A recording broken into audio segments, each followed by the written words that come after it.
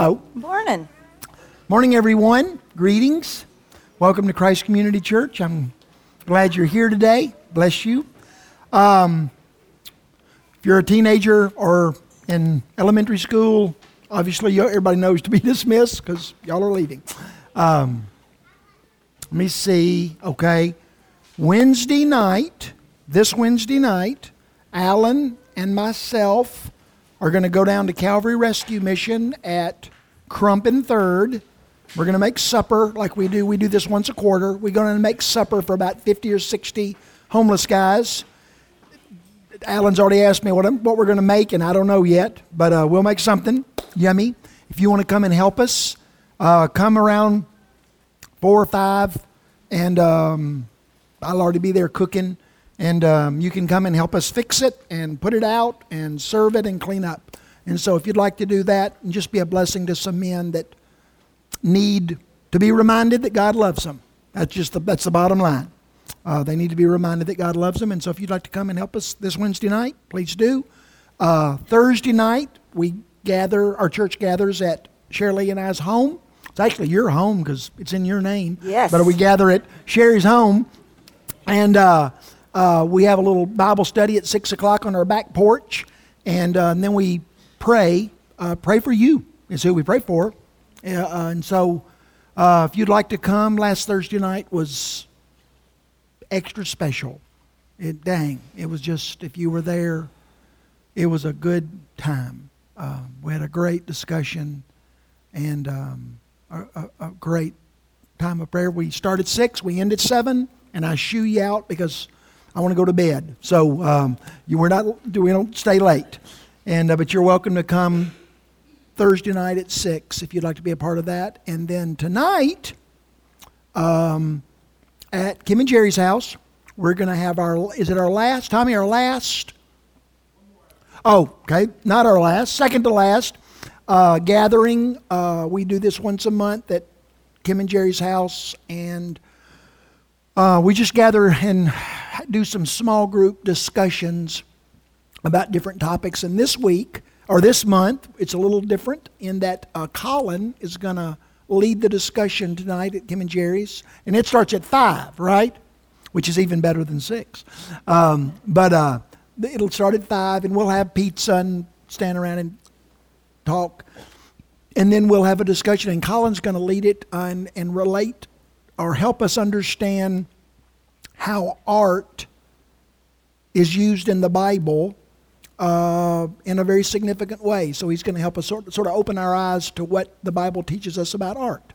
And so if you'd like to come and be a part of that and get to know some folks, you sure are invited. Anything I've forgotten? Can't think of a thing. Okay. Let me pray for us. Lord Jesus,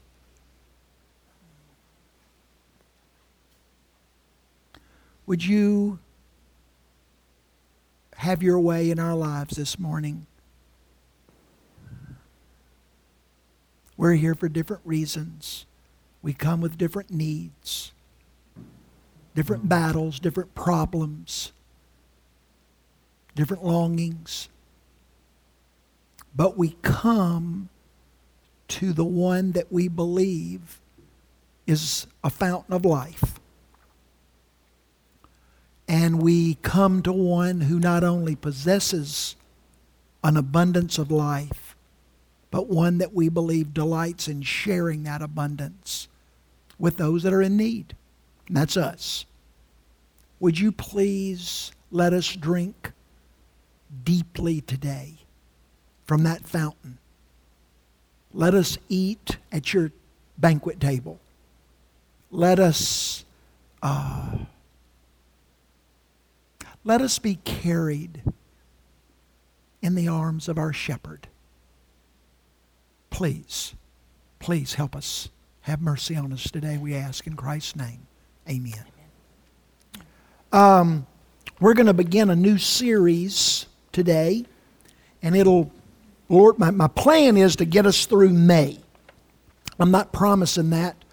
I promise we'll get through May, but we might not be finished with the study then. We'll see how fast y'all listen.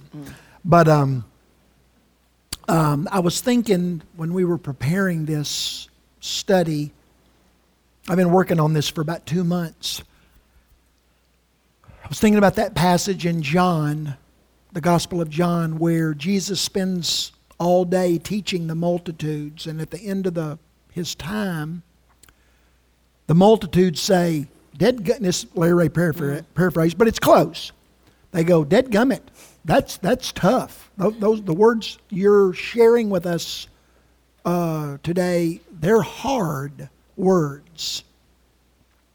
They're not light and fluffy and we are the world and you're good and I'm good and we're all good and let's just all stay good." They were some tough words that Jesus shared with the multitudes. So tough that the reaction to the majority of the multitudes is that they left. They said, "This is not what we were wanting to hear, so we're going home." And they did. And Jesus turned to the disciples, his 12, and he said, "Are y'all going to leave too?" And Peter, he could say the wrong thing often, but he could also say the right thing. He looked at Jesus and I can just see the sincerity and the childlike innocence and faith in his words. He looked at Jesus and said, "Jesus, where would we go? You possess the words of life." Not necessarily easy words, but they're words of life. And they stayed. And so today I want us to begin a study, and we're going to camp out. I'm still too far away, dang it. In Exodus 34, verses 6 and 7. That's what we're going to break these two verses down and look at them for a month or so. Let me just start off by saying that the longer I've read my Bible every day for 45 years. It's a big deal to me. Kim's mama and Kathy's mama came up to me last night, Marky, and she said, "Because you were nagging me, I started reading my Bible every day for 2 years ago, and I'm still reading it. I'm still reading it every day after 2 years." And I said, "Good.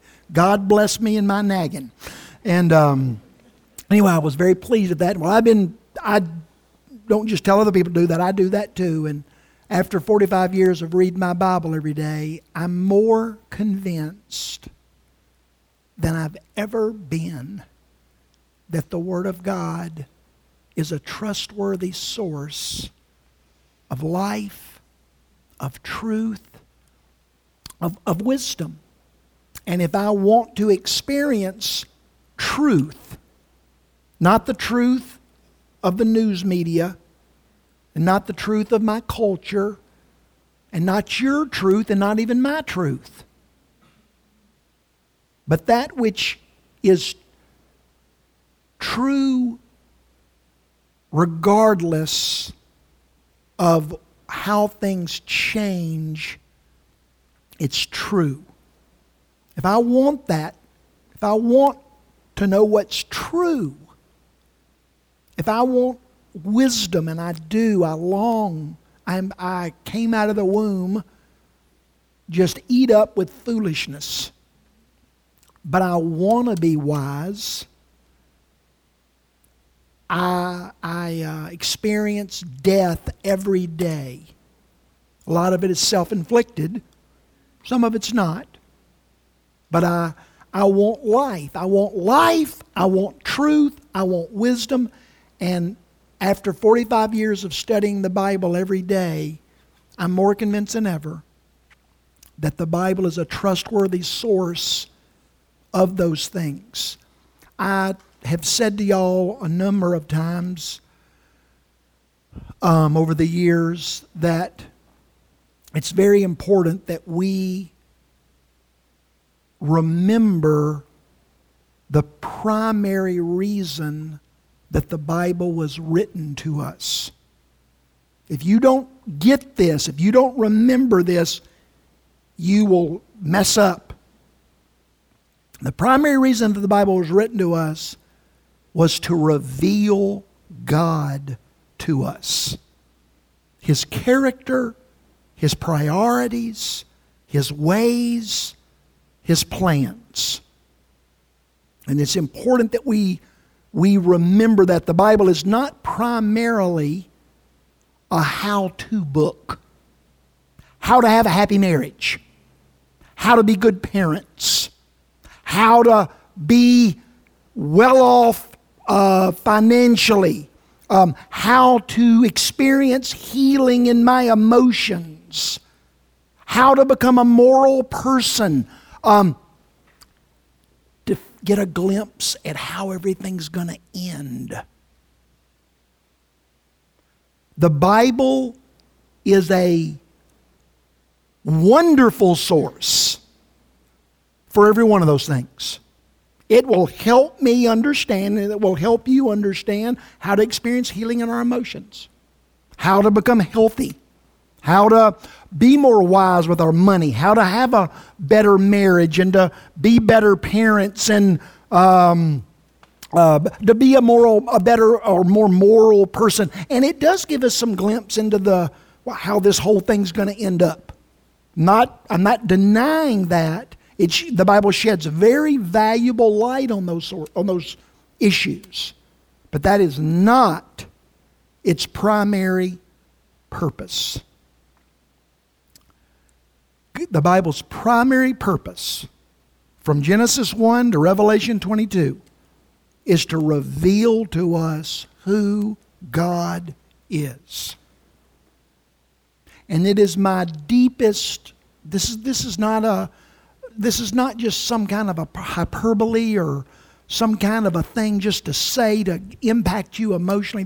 My wife would tell you, it is the truth of my life. I have no greater desire in my life than for you, the people of this church,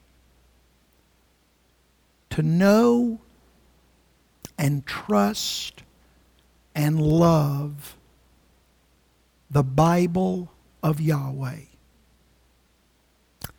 And in the process, to know and love and trust the Yahweh of the Bible. They are connected in a way that cannot be separated. If you want to know the Yahweh of the Bible, the Yahweh of the universe, the one that created you and is in control of everything that happens, you get to know His book, the book of Yahweh, and you'll get to know the Yahweh of the book. And you'll get to know Him, you'll get to love Him, and you'll begin to trust Him. And I'll say one more thing and then we got to get going. I said this I meet with a group of y'all, guys, on Wednesday mornings, and I could tell there was a little recoil the other day when I said it, but I mean it. The eternal life that Jesus offers us, anybody can understand that, and anybody can grasp, can embrace that. I don't care who you are. Smartest person in the room, dumbest person in the room. Oldest person in the room, youngest person in the room. Anyone can understand and embrace the eternal life that the Bible offers to us, if we want it. But hear me well. You and I will not understand or embrace the Word of God without hard, intentional work. Eternal life's free. Anybody in this room can take it, can receive it today by faith as a gift. But I just don't want eternal life. I want to understand the one that's giving me eternal life. Well, buddy, you are up for the challenge of the ages. To understand and embrace the truths of God's Word, the Bible was not written to the lazy or to the faint of heart. It takes great, intentional, steadfast, hard work to understand the truths of God's Word. Anything you want to add to that, friend? No, not yet. Okay. All right.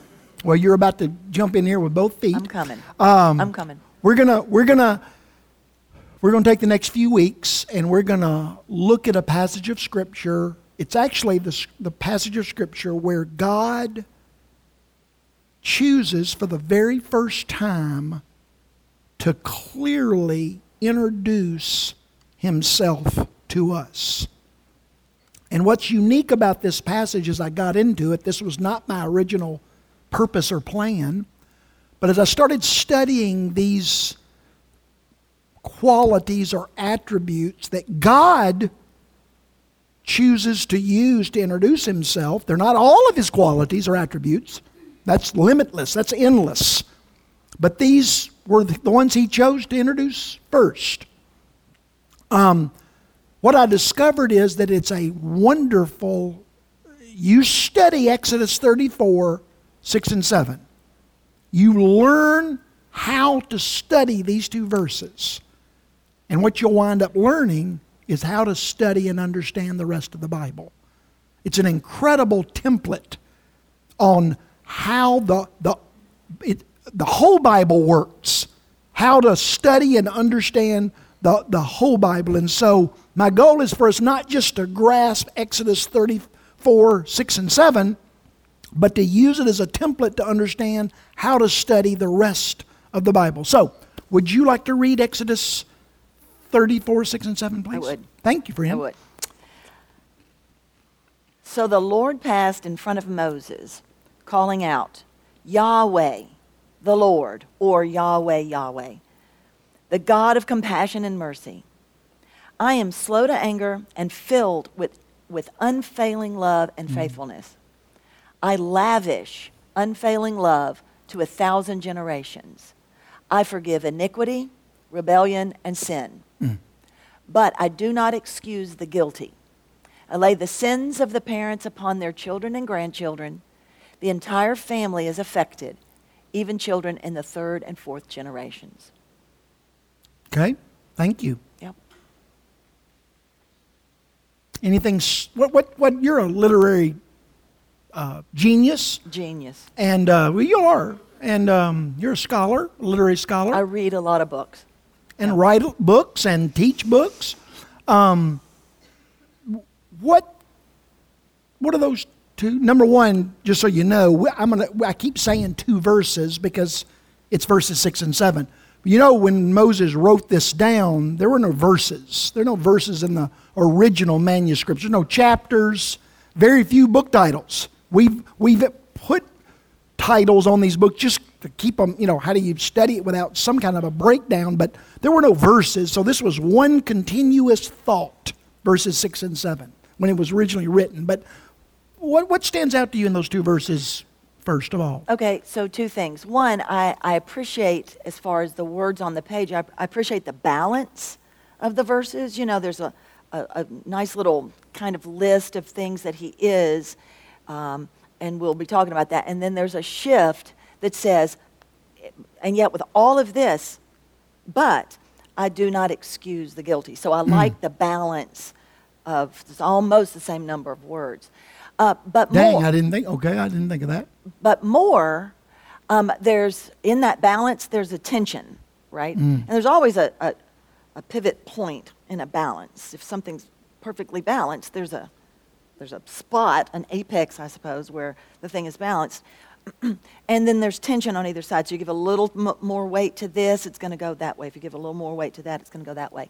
And this tension between these words of compassion and mercy and slow to anger, unfailing love, he says that twice, to 1,000 generations, forgive. And then also this tension between, but I do not excuse the guilty, which if we pay attention to that is exactly how, I don't know you well enough to say it, but I would say, I bet, that's what we want, right? We do not want the guilty to be forgiven, to be excused. Forgiven is different. To be excused. So I relate to that. I don't want the guilty to be excused either. But I then must see myself as a fallible human being. And so there's a tension there between all this lavish of love and grace and forgiveness. I forgive, and all of it, right? Iniquity, rebellion, and sin. All of it. We'll look at those three words. But I do not excuse the guilty, which is, again, I say, exactly what we want. He forgives, Injustice. but he doesn't excuse. That's what you, okay. So there's a Attention. tension there, yeah. Thank you. You're welcome. See why I married her. And you know that tension. We talk about this on the back porch, we just do, so you know. We do. But those are your ideas. I didn't give those ideas to you. I love that. And that tension is when I said earlier that this is an incredible template to use for studying the bigger Bible. We've got to own that tension. In fact, not only do we need to own it and accept it, we need to look for it, because one of the things that the Bible writers, all of the writers, and they do it, not only do all of them do it, they do it all the time. It's a part of the structure of the Bible. Therefore, we should look for it, is that tension between two important truths. Some people could call them contradictions. The Bible never suggests that. In fact, the Bible writers seem to just be okay. It's just, you are a great mom, but you're also a great writer. Well, how can you be both? You just are. You just are. We are multifaceted people. God is a multifaceted, in fact, He's an eternally faceted person. God, the Bible says, is sovereign, but He also sovereignly gives us free will. How can that work? God, the Bible declares, cannot sin. But the Bible continually gives us examples of where God uses our sin. You say, well, no, God doesn't use sin. Did you remember Easter? And all those bad people sinned by killing the Son of God? Did God use that terrible, terrible act of sin to bring you and me salvation? Yeah. So God cannot sin, but He doesn't hesitate to use the sins that people commit. The Bible declares repeatedly that God is transcendent. That's just a $25 word for apart. He is apart from us. When you look at the universe, when you look at creation, is that God? No. That is not God. That is the creation of God. God is apart from His creation. But the same Bible declares that God is with us. Emmanuel.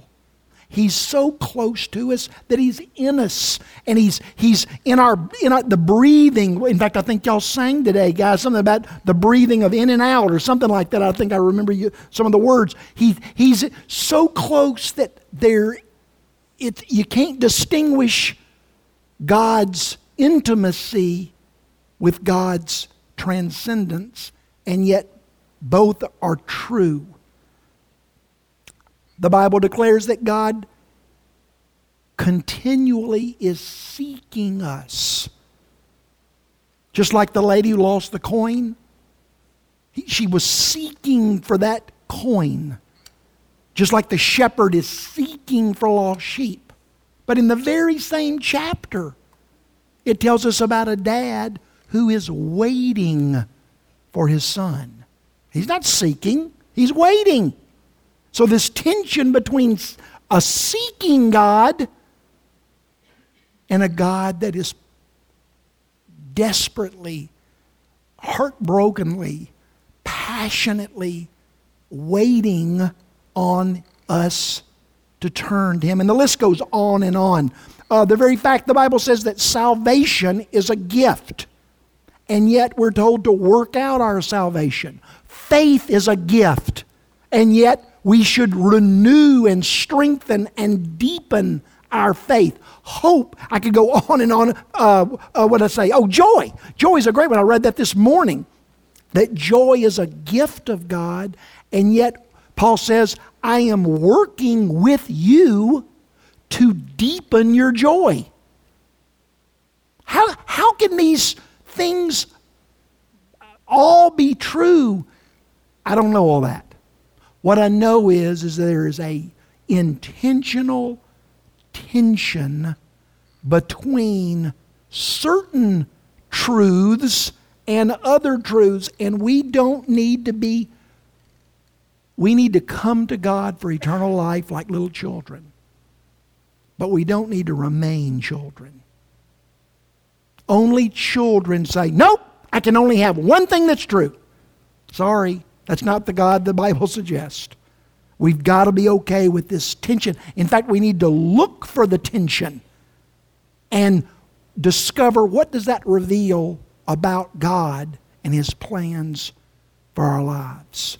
Many such tensions fill the Bible, and the Bible writers seem unbothered by these tensions.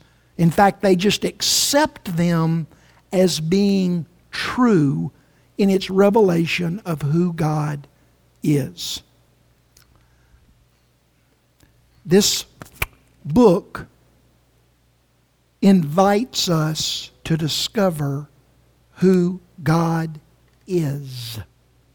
It does not invite us to find validation for the God that we want, the God that we wished was, the God that in fact, the God that the Bible offers to us is the most uncomfortable, frustrating, irritating, uncooperative person that has ever existed.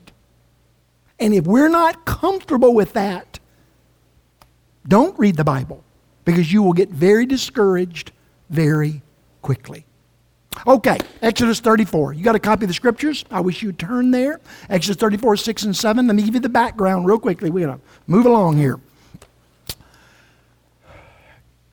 Go back a few chapters, chapter 19, Exodus 19.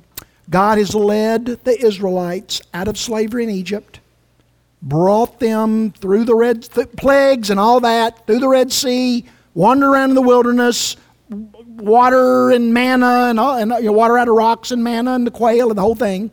And He leads them to Mount Sinai. When He gets to Mount Sinai, something very special happens. God calls Moses up on top of Mount Sinai. I've actually been to Mount Sinai. I've actually stood where Moses stood. One of the coolest experiences of my life. And Moses was standing in the presence of God, and God offered to Moses, I'm going to use a term that scholars would use, and that is, He offered them a marriage covenant. He said, I choose Israel to be my bride. And this is the marriage covenant. And I want you to take it down to the people of Israel, and I want you to offer it to them and invite them to be my bride. Moses takes this marriage covenant, goes down the mountain, offers it to the Israelites, and lo and behold, the Israelites, to a person, all say, I do. We will. We accept. We want to be the bride of Yahweh. We accept that. So Moses goes back up the mountain to talk to God and tell Him that they've accepted His invitation, and to get more instruction on now, what does that mean? What does that look like? How does that work? Moses hadn't gotten back up on the top of Mount Sinai 5 seconds. I'm exaggerating a little bit. And the Israelites, they say, well, where's Moses? What's going on here? We're not happy with this deal. Nobody's here to take care of us. And they immediately turn to they make a golden calf, and they betray their marriage covenant to Yahweh, and they turn to another god, if you will. They break their marriage covenant, and they begin to worship this false god. God tells Moses, you need to go back down the mountain and confront the people and tell them that this is not right. Any more than if one of us found our mate living, we caught him in a bad situation, we wouldn't like it a bit. And so God sends Moses down the mountain to confront him. Moses goes down, he confronts them and rebukes them, and I'm really summarizing a lot now, but when that's all done, Moses realizes this is bad. And he is terrified, just to let you know, he is terrified that God is going to divorce Israel and replace Israel with a new bride. And that's exactly what God tells Moses. I'm done with them. We hadn't been married 5 seconds. They're already committing adultery. Where's the love? Where's the trust? Moses, I'll make your descendants a new nation, and I'll marry your descendants. Moses being Moses, he runs back up the mountain, and he gets in a cave at the top of Mount Sinai, and he begins to beg God, please don't do this. Please don't divorce Israel. Please don't replace Israel. I don't want my descendants to be a new people. I want you to keep this bride. Yes, they're as hard-headed and stubborn and fickle and unfaithful and ungrateful as any bride's ever been. But please don't replace them. Please don't divorce them. And while Moses is in this cave, interceding for God's people, begging God not to do this, God comes in a storm, which he often does in the Bible. He comes in a big storm to the mouth of this cave and reveals himself to Moses. And that's Exodus 34, verses 6 and 7. That's what God says to Moses when he reveals himself to him, when Moses is praying in this cave. And what's significant, there's 3 things that are very significant about this revelation that God gives to Moses of God himself. First of all, this is the very first time that God ever really clearly reveals his attributes, at least some key attributes of God in the Bible. Very first time. Second thing that's significant is that it's God revealing these attributes himself. This is not one of the Bible writers, Moses, observing God or listening to God and then saying, let me tell you what God's like. This is not Moses talking. This is God talking. This is Yahweh talking. And Yahweh, he chose these specific attributes or qualities out of all the qualities that he could have picked. He chooses these attributes to reveal to Moses and then through Moses to us. It's a super strong point, and it makes sense to us without even saying anything about it. But the strength or the difference between a first-person point of view and a third-person point of view. So when somebody's talking about God, that's great and true. Today, you are talking about God's attributes. It's true. But for a person to speak about if a person, and God can be honest, so if a person can be honest and speak about themselves, that's got more weight than if someone else says, well, I think Kathy's great. Well, that's great. But for a person to speak about themselves and it be true is the weightiest of all voices. Yes, thank you. Thank you.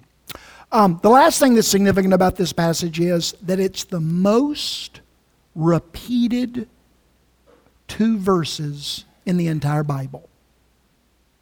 Very significant.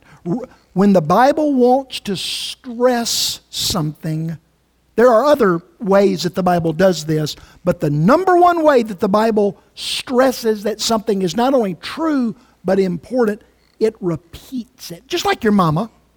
What was important to your mom? What was the most important thing to your mom? Well, I can tell you right now, it's whatever she said the most. It's what if I've said it once, I've said it 1,000 times. That's probably important. Well, that's exactly the way God is. And that's exactly the way He wrote the Bible.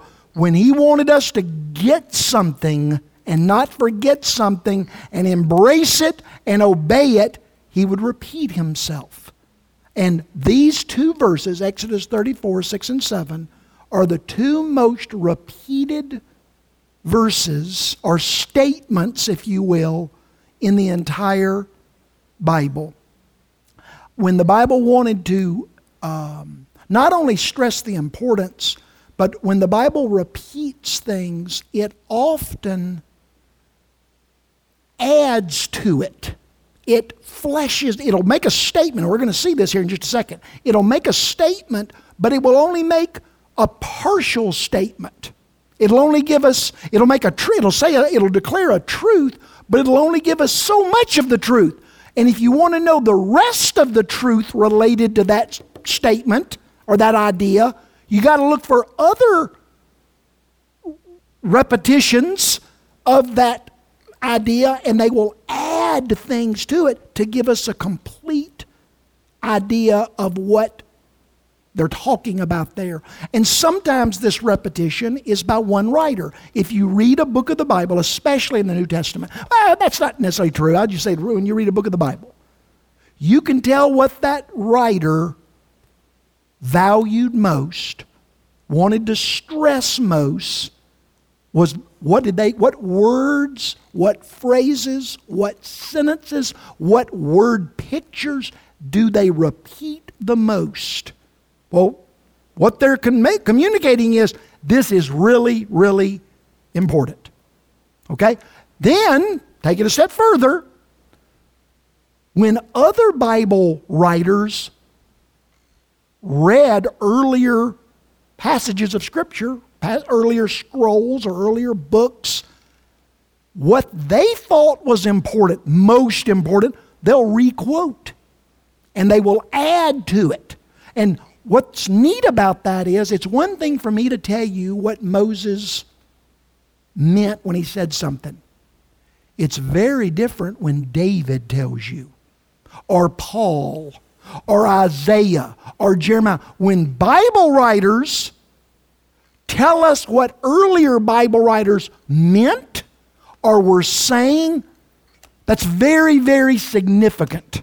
Very significant. And I was going to ask you, Shirley, is that true of other great literature? If I want to understand what Dostoevsky or Tolstoy or Shakespeare means by when they wrote later works, did that help explain earlier things? Yeah. If you read, if we were to read the entire volume of work by any given writer, all the pieces, you would notice, I can think of it in Flannery O'Connor, I can think of it in John Steinbeck, and plenty more. You would notice the later pieces reflecting the same truths that they had said in their earlier pieces.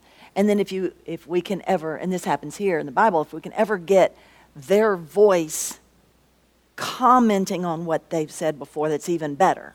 Like Flannery O'Connor wrote a piece of nonfiction about her fiction that explained it. Well, that's as good as it gets. Yeah, nobody else could give an opinion about that would be as good as That's right. the writer. You might not like her work, but she says, I wrote these pieces, and this is what I intended to do. Then That's perfect. you know fully. Yeah. You have all the information. So, when later Bible authors who were operating under the inspiration of Scripture take an earlier passage and they tell us what that earlier person meant, or they tell us, or they add to what that earlier person said, and I'm going to give you some examples here in just a minute, that carries weight.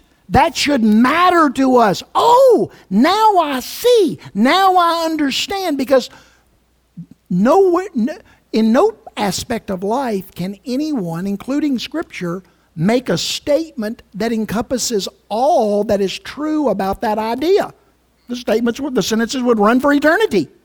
Right? You just keep adding and adding and adding. Well, then you can't study it. You can't embrace it. So the Bible will make true statements, but there's just so much truth that is possible to be in that statement, and then later writers will add to that to help us have a fuller, more developed understanding of what's important, what's being said. The best way to grasp what one Bible verse or one Bible author means is to let other Bible verses and other Bible writers explain and add and develop to that idea.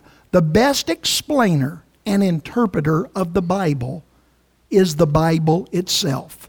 That's where God develops and clarifies what he was saying in earlier verses. So, just a few minutes we've got left. Let me just jump right in here with you.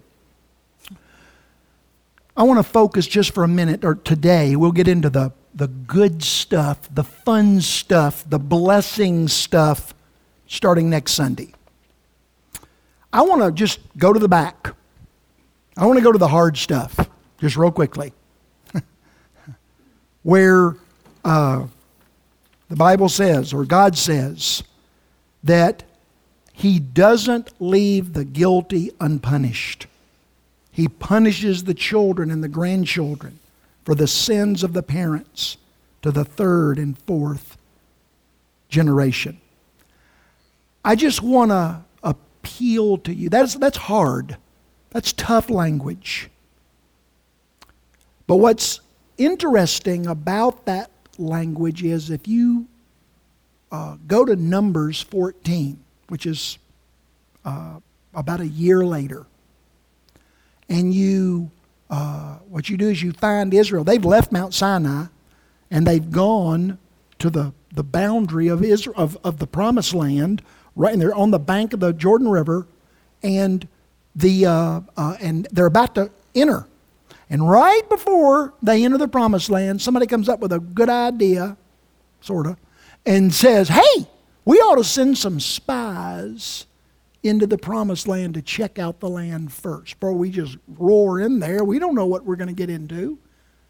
And so that's what they do. They send 12 spies into the Promised Land. And I don't know how many days, 40 days, or I don't know, they're in there for a while. And they come back and they give this report to the people of God. And what they say, very briefly, is, oh my gosh, we witnessed a great land with a great abundance of fruits and vegetables and farms, and just everything's great. But we also saw great fortified cities, and those great fortified cities are inhabited by great big giants. And we will never be able to conquer this land. That's what 10 of the 12 spies said. And those 10 spies, they were so passionate in their words that they persuaded the entire nation to turn around and go back to Egypt. They said, we're not going in there and getting our fannies whipped. We're going back to Egypt. We'd rather be alive slaves than dead land owners, is basically what they said. And, let's go on and read what it says in Numbers 14, verses 17 through 19. Read that for me, please. May the Lord's strength be displayed just as you've declared.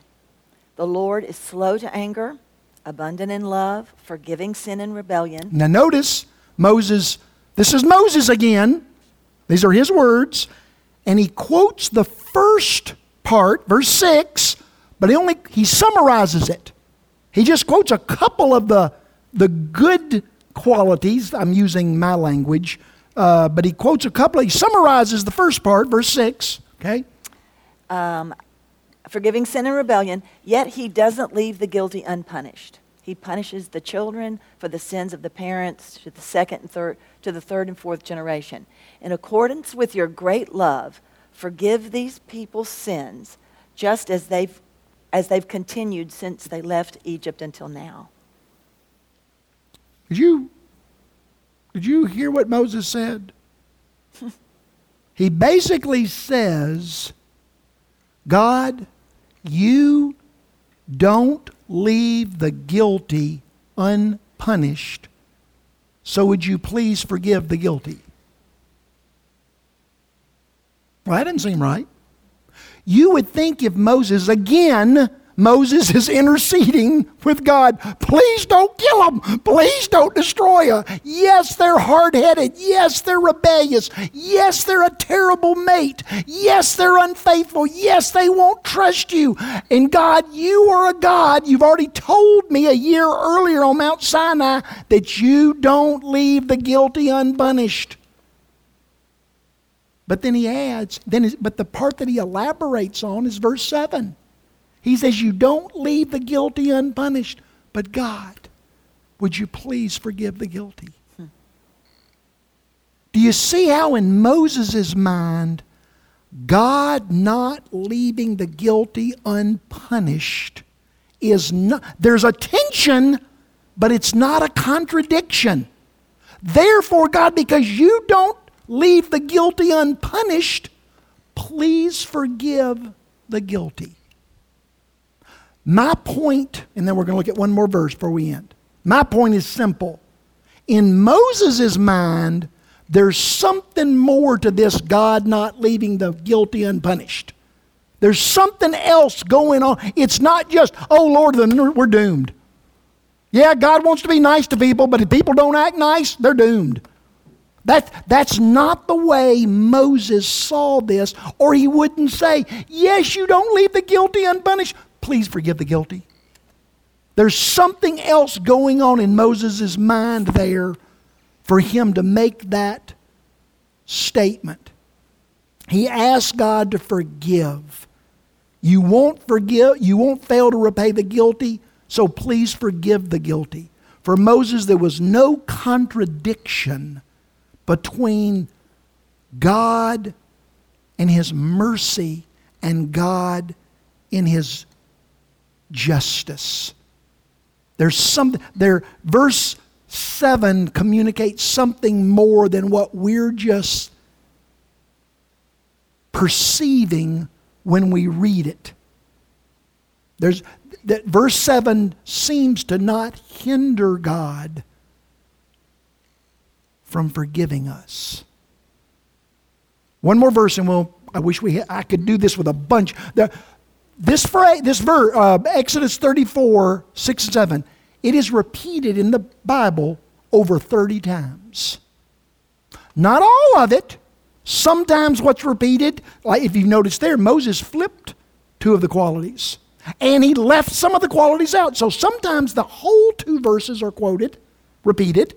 Sometimes only part of the verses are quoted or repeated. Sometimes they're flipped so that there's a part of it that's being emphasized that the writer does not want us to miss. Sometimes all of it's repeated, sometimes part of it's repeated, sometimes it's repeated, but the order is flipped, and that all matters. So one more time. So God tells the people of Israel, you don't want to go into the promised land?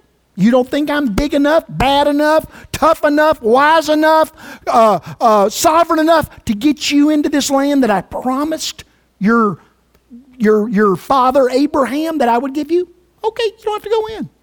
Have it your way. Okay? And for 40 years they wander in the wilderness until all of them are dead. So jump with me now to Deuteronomy chapter 5. Deuteronomy chapter 5, verses 6 through 10. We'll end on this. This is 40 years later. 40 years later, God is right back in the same spot that He was in Numbers 14. But now He's talking to the people that were in Numbers 14. They're all dead. So now He's talking to their children who have now all grown up and now they're adults. And basically what God says in Deuteronomy 5 is, your parents really screwed up. Don't follow suit. Don't make the same mistake that they made. Your parents missed out on the promised land. Don't do the same. And so here, God to the people through Moses, and he quotes Exodus 34, 6 and 7. And here's what he says. All right, I tell you what, you read that, spouse, please. Deuteronomy 5, 6 through 10. Yeah. Yahweh said, I am the Lord your God who brought you out of slavery into Egypt. Have no other gods before me. Don't make images of anything in heaven or on earth, in the waters. Don't bow down to worship them. For I, the Lord your God, am a jealous God or passionate God, punishing the children for the sins of their parents to the third and fourth generation of those who hate me. But, and there's that constant shift, but showing love to 1,000 generations of those who love me and keep my commandments. Moses adds something, or God adds something. Does anybody notice what he adds? Notice what he says. It says jealous. I don't know why our translations say jealous. So it's the word that every one of your translations say.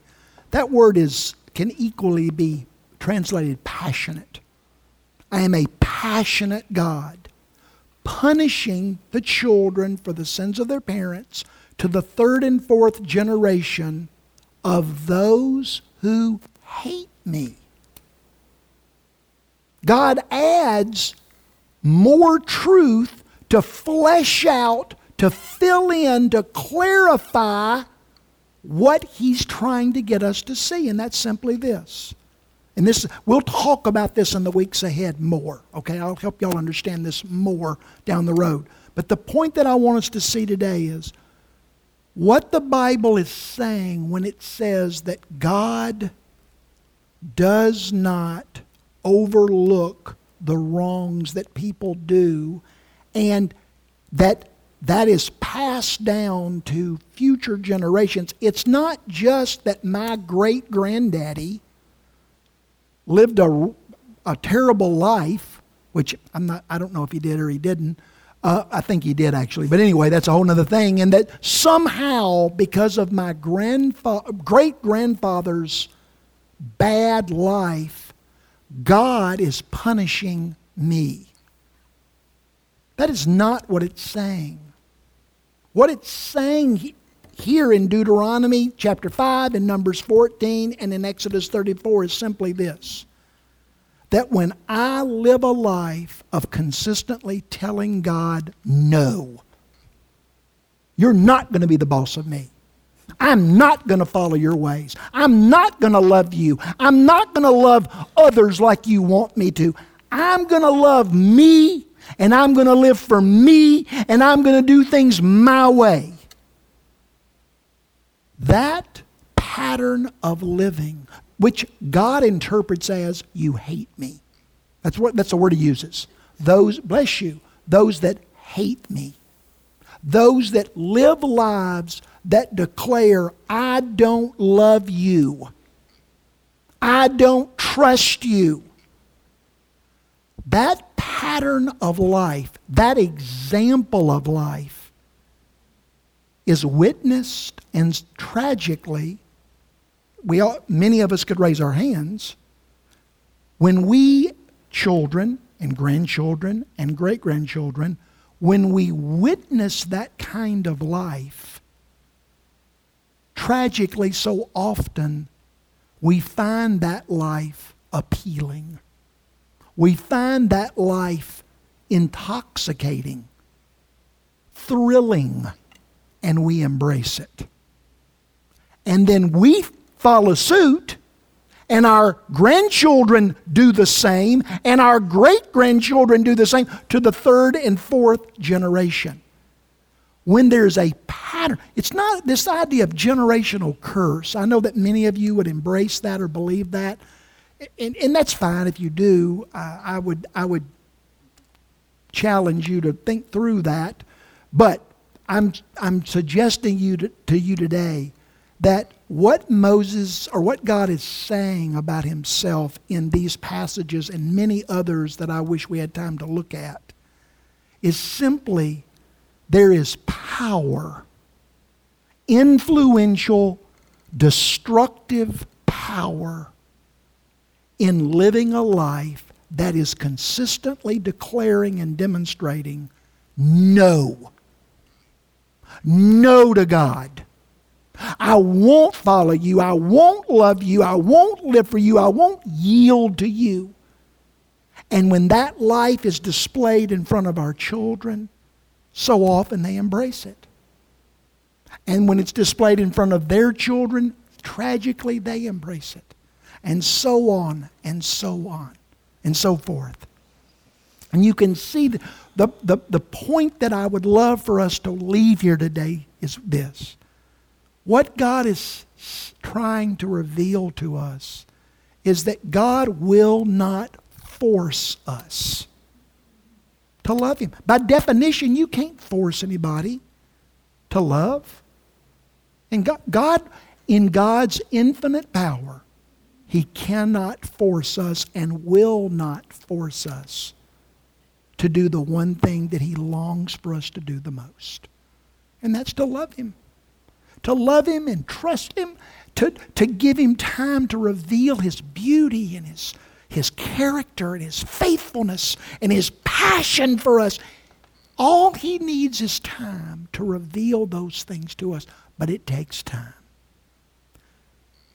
And He invites us into this covenant relationship. And He invites us on a journey with Him so that He can begin to reveal those things to us. But if we decide, no, I'm going to do it my way, not only does that have indescribable consequences, destructive consequences in our lives, but it has similar consequences in the lives of those that we're closest to and that watch us most clearly. And God says, it can be passed down. That example, the power of example.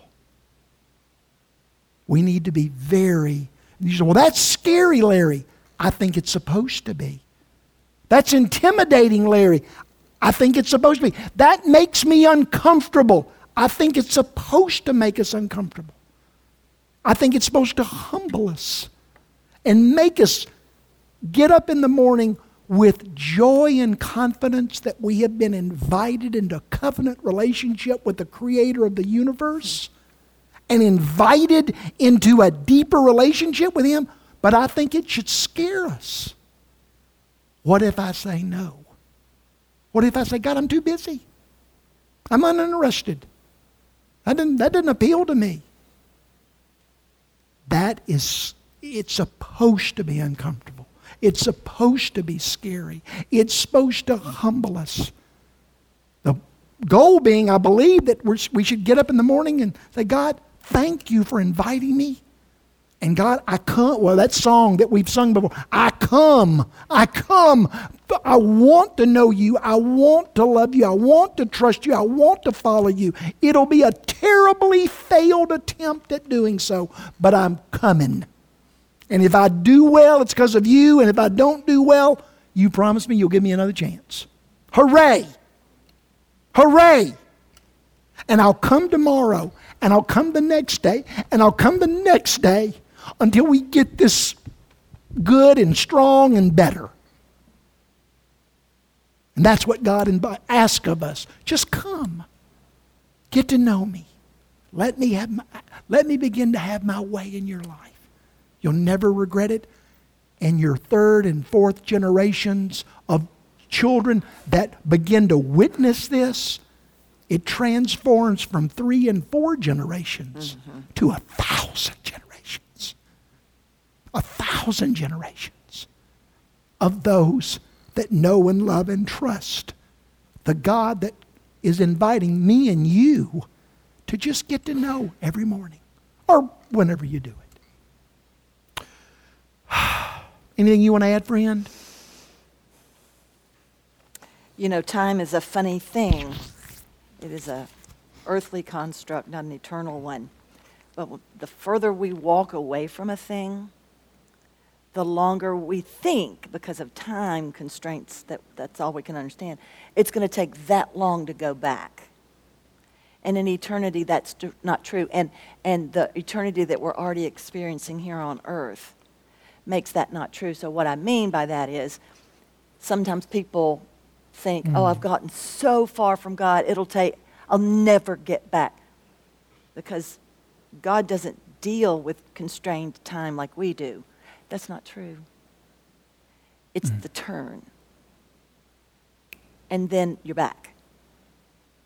Oh, we might have to give up some stuff or stop doing some stuff or quit abusing somebody or yeah.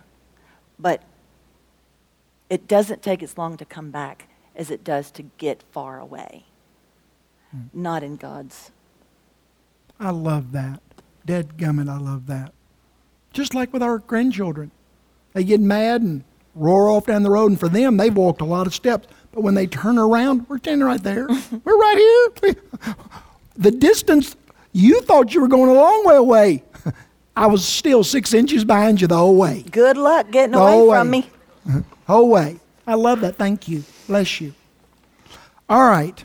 Y'all didn't do good on the time today for sure, but we'll do better. Patty, would you and Rita come help me? And Larry, would you and Bryce come help me? And John and Jennifer, would you? Yeah. No. All I need's 4. Never mind. Yeah, y'all you 4 come. Yeah. Here we go. We're going to take the Lord's Supper, and I'll make it brief so that y'all can get out of here and get to the Piccadilly. So, we pause each week to celebrate that act of God 2,000 years ago when His Son chose to die on a cross horribly as a sacrifice for our sins.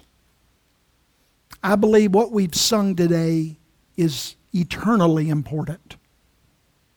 I believe what Shirley and I tried to teach today is eternally important.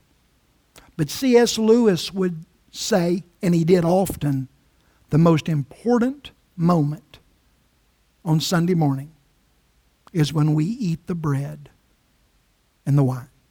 When we eat and drink and remember that we are loved by the God of the universe so much that He sent His Son to die for our sins. That moment of being reminded, of remembering, I am that loved. Regardless of the week I've had, regardless of how screwed up I am, regardless of how often I've failed, I am that loved. And so I invite you to come. We have open glasses of juice, and you can take a piece of this bread. We've also got covered ones that got the juice and the bread in them. If you can open it, Lord help you on that deal. But anyway, I invite you to come. I invite you to come and to eat and to drink and to remember that you are that loved, that the God of the Bible, the God of the universe, He is a God of compassion. He is a God of grace. He is slow to anger. He is a God of covenant love. And He is a God of faithfulness. A God of faithfulness. And we should rejoice that that God has invited us into covenant relationship with Him. And if you've accepted that invitation, whether you're a member of our church or not, that doesn't matter. None of that matters. This is the Lord's Supper. It's not our supper. It's the Lord's Supper. And so if that is a covenant that you've embraced, then you come and you eat and you drink as they sing and play.